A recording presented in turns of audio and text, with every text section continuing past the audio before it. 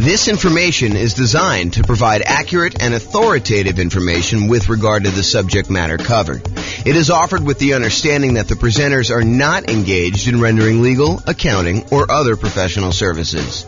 If legal advice or other expert advice is required, the services of a competent professional should be sought. Welcome to the Bakersfield Real Estate Investing and Real Estate Financial Planning Podcast.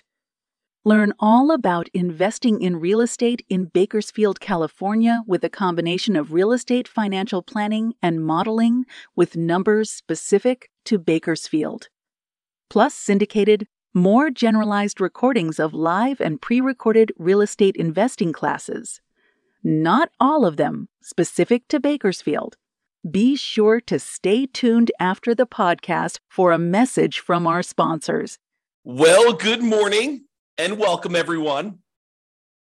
Today we have a really cool class. I think you're going to like this one a lot. So today we're going to go over Deal Alchemy. It's the first class in our series on Deal Alchemy, where we're going to be going over how to manipulate the returns you're getting on an investment property, a property that you're buying for investment, a rental property usually, and how do we change where the returns are coming from. And this really comes from the desire for most real estate investors to emphasize cash flow. We'll go over a lot of different examples where we're not emphasizing cash flow. However, where this really came about is people were like, hey, look, James, I can't find deals. We're in a deal-less market. I'm not able to come up with deals that make sense to buy. And I'm looking at deals every day and I'm thinking to myself, this is not really a deal-less market. So I don't know why you're struggling to come up with deals. And then they'd explain to me that they're really emphasizing cash flow and they only wanted cash flow. And so we've come up with a bunch of tools to help people with cash flow, including the 88 strategies that we have to improve cash flow. But there's also this other way of manipulating where the deals come from. And today we're going to talk about one example of that. We're going to talk about Deal Alchemy and specifically using lease options in order to improve cash flow. And you'll see exactly what I mean when I get into the examples. But first, what does alchemy even mean? It sounds like this turning lead into gold with like chemistry sort of feeling.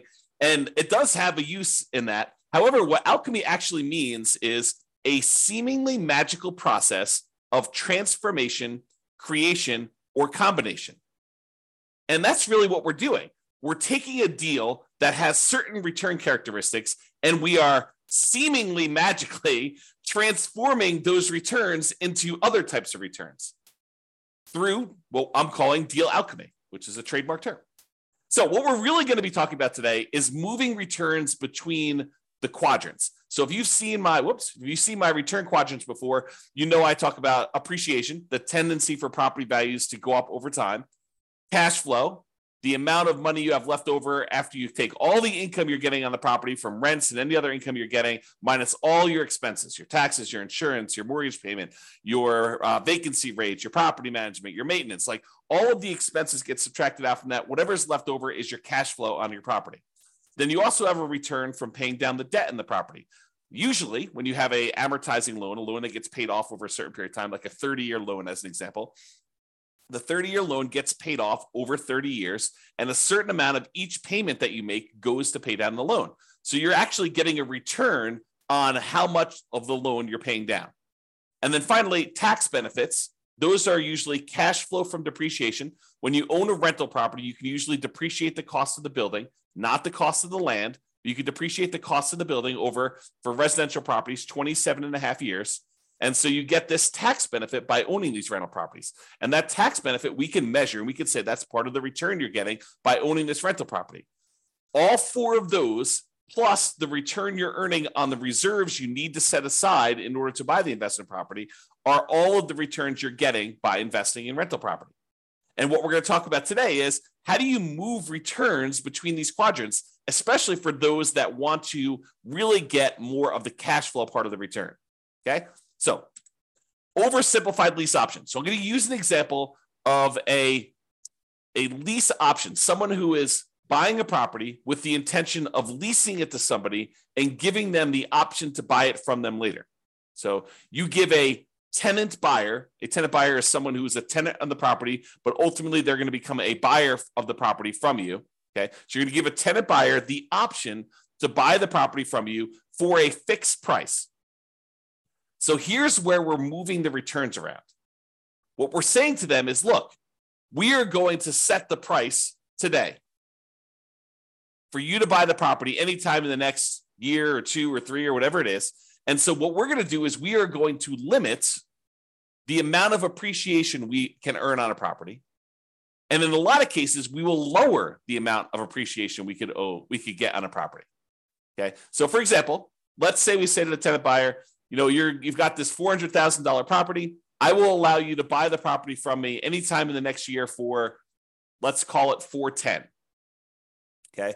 So now we've limited the amount of appreciation we can get on that property to $10,000. We've traded appreciation for the other benefits we would get by doing a lease option. And you might say, so what do you get by doing a lease option? Well, in a lot of cases, when you do a lease option, you get improved cash flow. A tenant buyer coming in to rent the property is usually going to be paying on the higher end of the rent range, and sometimes a little bit more. Okay. So let's say rent on the property was normally, $2,000 a month.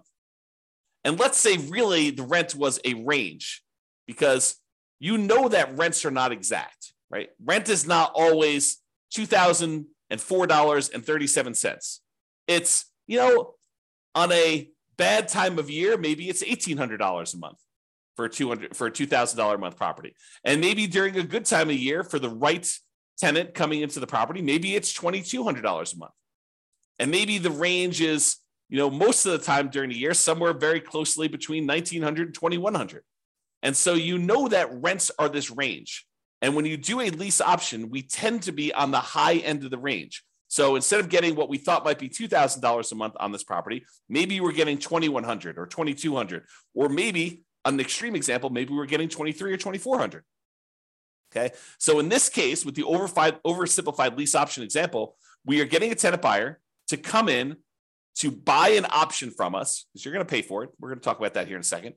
They're going to buy an option from us, and they're going to buy the property from us for a fixed price. Let's call it $410,000. Now, if property values go up 10% during that year that they're in the property, and the value is now worth $440,000, you traded the upside of appreciation in exchange for this improved cash flow and someone buying it from you, and probably not having some real estate commissions and stuff, because you're usually not paying real estate commissions when you're doing lease option exits on a property.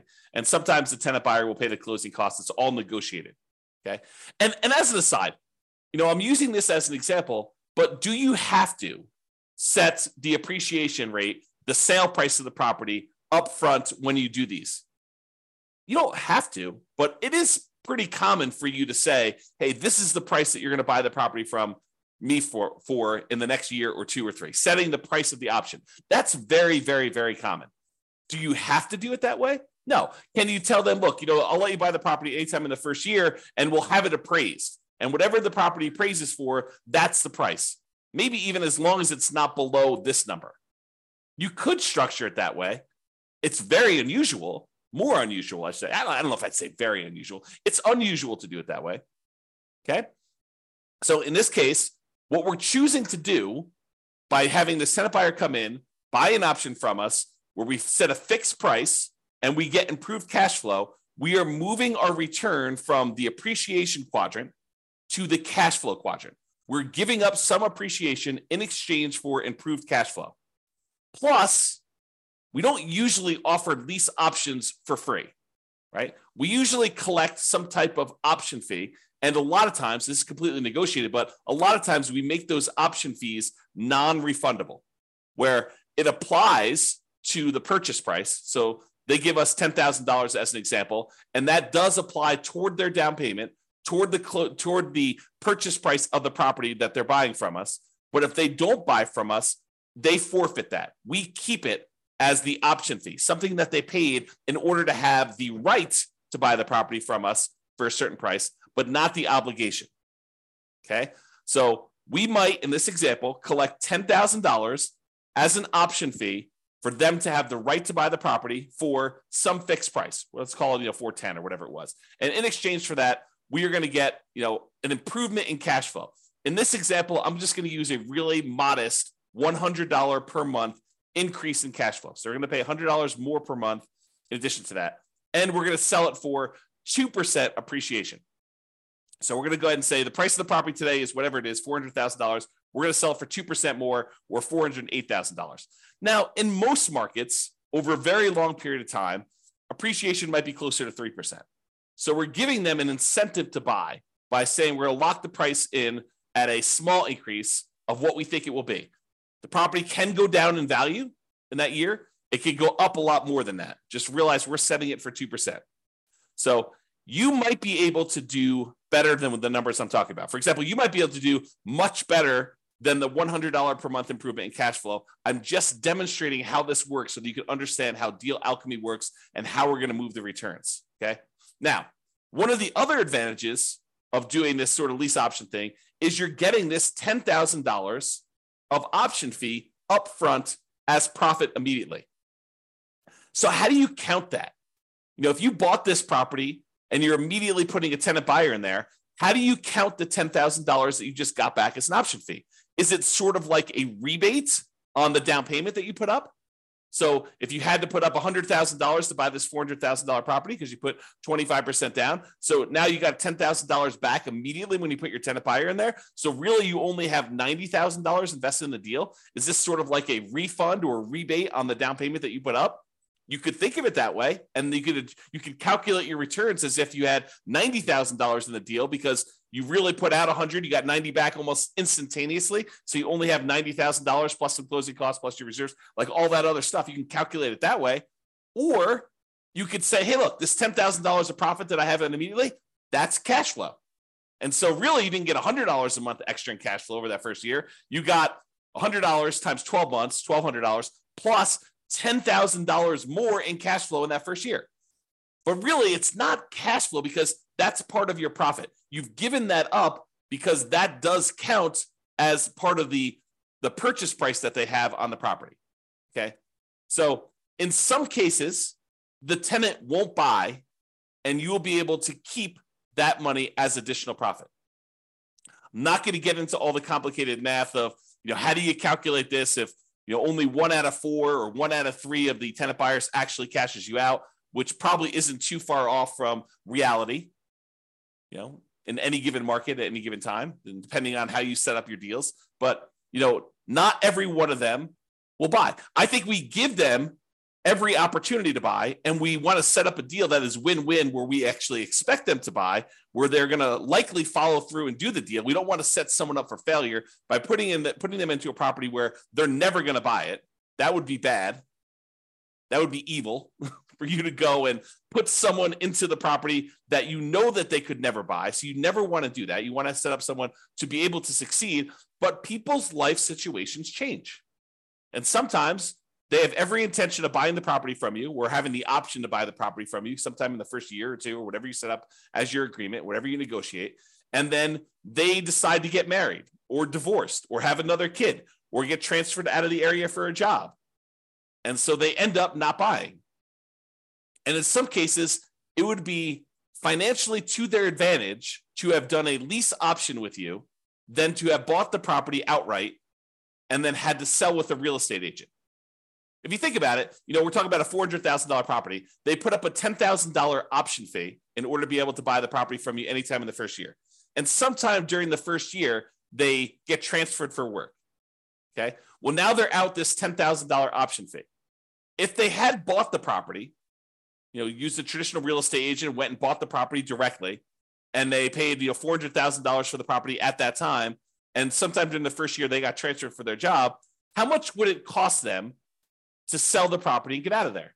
Well, in a lot of cases, it would be a 6% real estate commission and 1% or so closing costs. Let's just say that's kind of rough idea. Well, what's 6% of $400,000? Oh, it's about $24,000 plus another $4,000 in closing costs. So it's about $28K. So they're walking away from $10K as an option fee. That's better than if they had to pay $28,000 to get out of the deal because they had bought it. So it doesn't necessarily mean them walking away from the option fee is not necessarily worse than if they did something else. Just realize that. Okay, so now let's talk about doing this kind of like deal alchemy stuff. So with the traditional rental, and I don't think I actually use $400,000. I think the numbers are slightly different. So we'll have to go ahead and just look at what these actual numbers are, and you'll see how they change. But realize we're not talking about a $400,000 property anymore. I just don't remember what I used. So I prepared these classes like a week in advance in most cases. Okay, so traditional rental. So in the case where they're not doing the lease option, if we just had the traditional rental, they may have $11,000 expected profit in appreciation year one. I think I'm using 3% there. And they might be getting cash flow of about $2,330 on this property per year when they buy it. They have a debt pay down of about $2,800, a little less than that, and tax benefits of about $1,700. And since they're putting aside 12 months of reserves and they're investing those returns, they're getting about $2,203 per year in return on their reserves for a total return of about $20,000 and change. Okay. Now, when we go and we do deal alchemy and we convert this to a lease option, we're going to give up some of the appreciation and we're going to transfer that. This is oversimplified. We're going to transfer that in turn and in return for better cash flow. So we're going to move the return from appreciation to cash flow. And when we do the lease option, if we cut ourselves off and say, look, we're going to sell this property with a 2% appreciation rate, then the appreciation goes down from $11,000 to $73,338. So we give up whatever that is, about $3,600 and change of appreciation. In exchange for, in this example that we said, we're going to get $100 more per month in cash flow. So our cash flow went from $2,330 to $3,308. So our cash flow return improved, but we gave up appreciation for it. Now realize, I want to point this out to you because this becomes a point of confusion for a lot of folks. These are not one-to-one trades.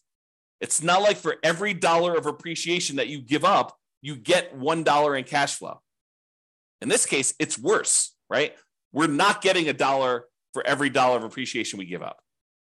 You could try to structure your deal such that they're dollar for dollar, but in the practical application of this, it's very difficult to do that. Okay. And because other things change, which you'll see. Okay. So we're giving up some appreciation, getting better cash flow. So the total return we're getting, and in this case, I assumed your debt pay down and your tax benefit return are identical for now. You'll see that they change a little bit later. So when we talk about the total amount, before we were making about $20,023 return from doing this deal. Now we're only making $17,336. But the characteristics of the deal have changed. You know, we got $10,000 upfront as an option fee, which is not shown here. We got, you know, instead of getting only $2,330 per year in cash flow, now we got an extra $100 per month in cash flow, $3,308. So our cash flow is improved. And the appreciation, which you don't usually see until the end, got declined. I mean, it got reduced. Okay? All right. I guess I have a note here. Collect $10K option fee, increase cash flow by $100 a month, sell for 2% appreciation. So that was what I had on there. All right. So oversimplified lease option. Now what we're going to do, we looked at the dollar amounts of returns. Now we're going to look at how this impacts the return on our initial investment. Okay. So before we were making 8.97% from appreciation in the first year. Now we've reduced that down because we're only seeing a 2% appreciation rate. We've now reduced that down so that we're only earning a 5.97% return on our money from appreciation. And cash flow, we are earning 1.8% return from cash flow, your cash on cash return on investment. Now we're earning 2.6%. So cash flow is increased as a return. And our overall return, when you take into account appreciation and cash flow and debt pay down and the tax benefits and the return from reserves, went from 16.24% to now 14.04%. So in this example, using this type of deal alchemy, because we are emphasizing cash flow and we're trading appreciation for the benefit of cash flow now, we've reduced our return from 16.24% to 14.04%. So we've overall reduced our overall return, but we've traded this for improved cash flow and moving some of the profit to the front of the deal by collecting that $10,000 option fee. Okay? Now, when you think of that $10,000 as being a rebate on your down payment, it impacts other parts of the return. It impacts like how much the percentage of return is, because now you have less in the deal.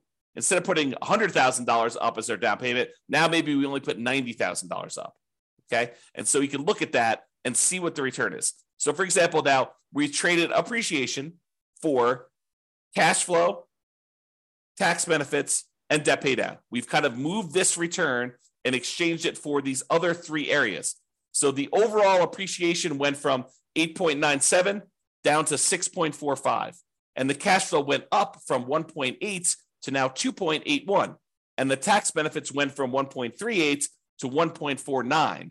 And debt pay down went from 2.29 to 2.47. So what we did is we traded this appreciation because we took that $10,000 option fee and we looked at it as if we had gotten a rebate on our down payment. That's how we decided to apply that $10,000 option fee. And you could choose how you want to apply that.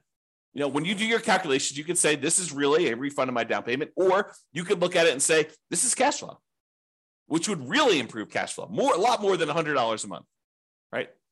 So you can look at all those. So the overall total return, looking at appreciation, cash flow, debt pay down, tax benefits, and reserves, went from 16.24 to 15.17.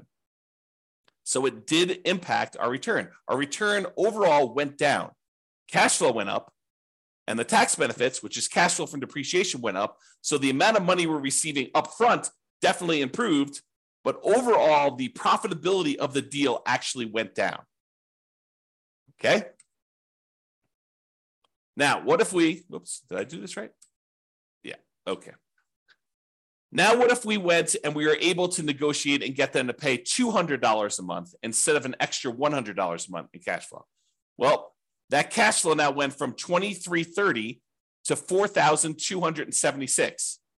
And the amount of return we were getting overall went from $23 to now $18,313. We still had that same decrease in appreciation. This is the oversimplified version. We went from appreciation of $11,000 and change now to $7,338. And our cash flow now improved by about $2,400 per year, $200 a month instead of $100 a month. And so the overall return went from $20,023 to $18,313. So still a lower overall return, but now we changed the characteristics of the investment we through Deal Alchemy into a better cash flow type return. Okay? And this just shows you the return on investment. So the return on investment, when we get this $200 a month in cash flow, we went from 1.8% cash on cash return from cash flow to 3.38% return from cash on cash. Okay, so that's how it improved. The overall return, though, still went down. We went from 16.24% from all areas of return to now 14.82% by getting $200 a month in cash flow. And again, this does not take into account that $10,000 in option fee. Okay, if we apply the option fee, it would be very different, just like it was before. All right, this is just a chart. I'm not going to go over this, but this shows you how each of the four change. So this is the traditional rental. This is the lease option with, I think, $100 a month in cash flow. This is the one where you apply the $10K option fee as a discount to as a rebate to your down payment. And then this one is the lease option where we get $200 a month. And it just shows you the overall returns up here. And then each one of these breaks down the return. So this is the blue one is the return from appreciation, just like it is in these charts. The green ones are cash flow. Red is debt pay down. Yellow is cash flow from depreciation. And the gray area is your return on your reserves. And you can see how these change depending on which way you do it. Okay?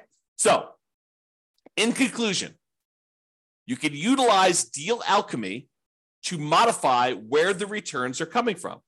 One example is using a lease option, where we've now traded appreciation for some option fee up front and improved cash flow in most cases.